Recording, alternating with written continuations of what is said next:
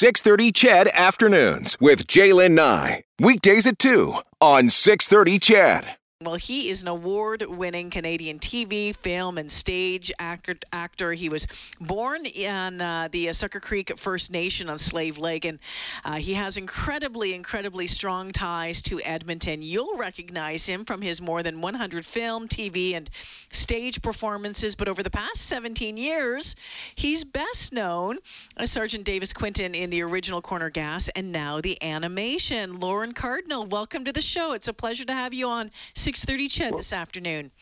Well, thank you very much. I appreciate the introduction. You left out ruggedly handsome, though. Okay, ruggedly handsome. You got it. There it is. There you go. That's the quintessential Davis. Yeah. Lorne, love looking at your history and all of the firsts that you had here in Edmonton. You moved here when you were, 8 years old, ended up going to university here. You went, you got a Bachelor of Fine Arts at the University of Alberta, the first Indigenous student to do so. But when you look at all of your firsts here in Edmonton, it goes on and on. You know, you look at, your first movie, your first television hit, your first play, all here in Edmonton. What is it about Edmonton for you? Why the connect? And do you have a favorite memory? Growing up in Edmonton back in the day, was quite something. It was a totally different town than it is now. It's the last time I was there, I could hardly recognize the landmarks. My old haunts were disappearing pretty fast, But I don't know. It's just something about being in Cree country. It's always comforting when I get back home, and Edmonton's always been very fond memories of going to St. Catharines and I'm a St. Joseph Saint alumnus as well, and I played rugby with the Druids and Strathcona Druids, and so it's just being fortunate in the right place in the right time.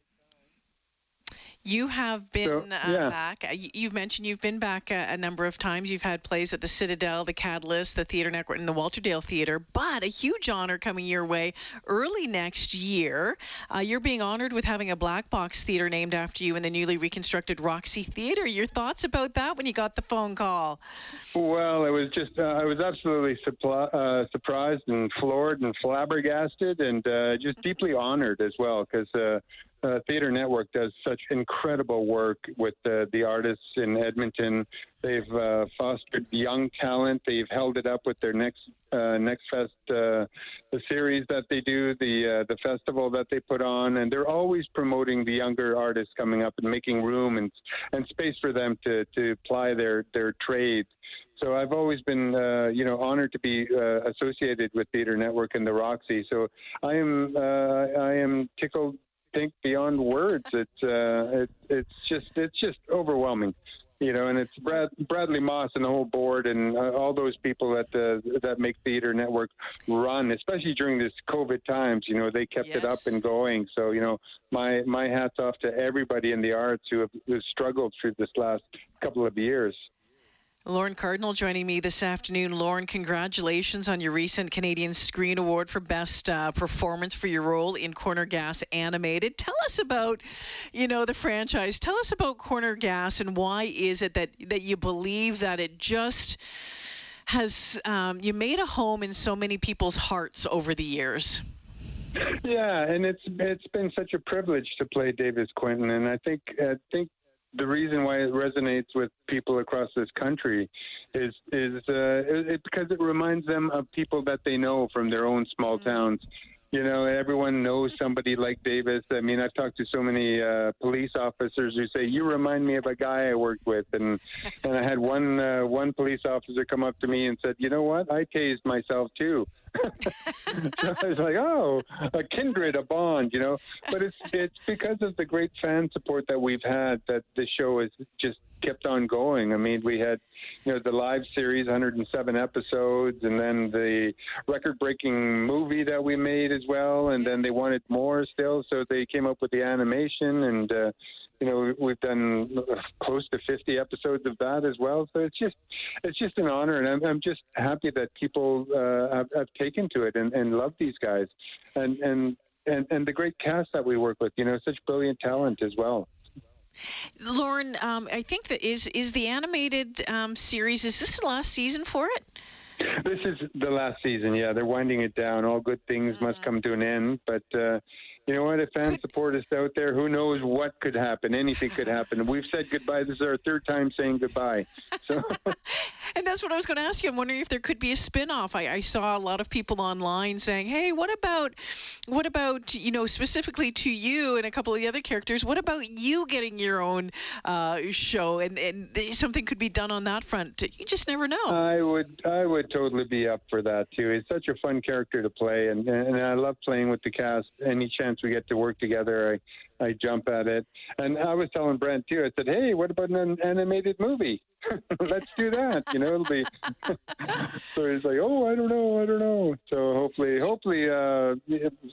people who make movies happen will be listening and going, hey, there's still a demand for us, because we are still the highly rated comedy show on the CTV network. So powers that be know more than me. So they're letting us go out on top, or I don't know what their thinking is, but beyond my pay grade. You've been playing this role for a very, very long time. Ever worried about getting, what do you call it, typecast into playing that role? Pigeonholed, yeah. That's one of the things that I've been working against my whole career, is getting typecast or stereotyped into just playing Indigenous characters, or just playing handsome comedy guys, or just playing bad guys. But I keep looking for challenges. My wife and I, we started our own production company Through and Through Films. So we're looking at projects that we want to tell, stories that we want to tell. So we're looking at the international markets as well to, get a project up and going where I could be the lead, or I could direct, or these options that you keep looking for something to challenge yourselves. And that's what I loved about theater, is that when I was finished filming Corner Gas, I could, phone up Brad at the Roxy and say, hey, let's do a Sam Shepard play. And we go, yeah, let's do that. So we, then we get that working. So I'd go from comedy to, a hard guy in Sam Shepard's True West. So, which was very interesting, because it took a while for the audience to let go of the Davis they were expecting on stage, and it's like, no, I do other things, and I did a guest star on Arctic Air when it was on. I played a bad drug dealing guy, and got a lot of people going, I think I like you better as Davis. Before we run out of time, and you just touched on this a little bit, and Trevor had said, have you ever had any thoughts on being a producer or a writer? And it sounds like, you are. You're constantly looking for new things and to challenge yourself, outside of the box. And I wanted to ask you, when it comes to Indigenous actors in this country, are there enough roles? Are we doing enough to get to be welcoming, to get kids in school, like at the U of A, or what more needs to be done to make sure that we are, growing the acting industry in this country? Representation, it's also, right? Yeah, it's representation, but it's also representation above the line, as they say in the movie business. That means the producing, the directing, the writing, the top credits. We need more Indigenous voices there, and the only way to get that is by getting people with experience through the thing, and just an opportunity to learn off people who are up there already.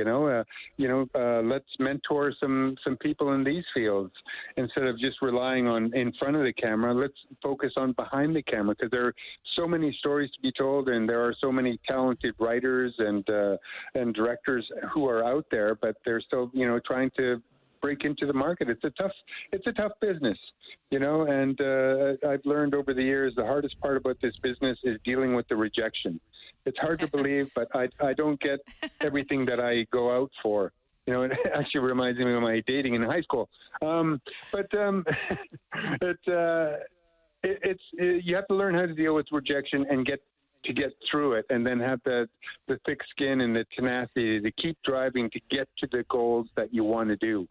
that just takes a lot of you got to take a breath sometimes and go, okay, not this time, but maybe next time. And then you just have to look at yourself in the mirror and say, did I try my hardest? Was I prepared? Did I do everything in my power? And that's all you can do, because there are so many factors that are outside of your power. You have if they look at you and go, oh, he's too tall, or he's not tall enough. You get these things that you have no control over. So you just focus on what you can control, and then the rest will take care of itself. Work hard and have a good attitude. We're going to have to leave it here. I'm out of time. I would love to speak with you again. Hopefully maybe you'll be in town in January when the Black Box Theatre named after you opens up, and we can catch up again, okay? Absolutely. I look forward to it, and I'll be the guy in fancy dress. In fancy dress. Looking forward to it. That is all right. Lorne Thank Cardinal you for your time. Us. Yes, take care. Lorne Cardinal from Corner Gas. You know him from that show for such a long time, joining us this afternoon.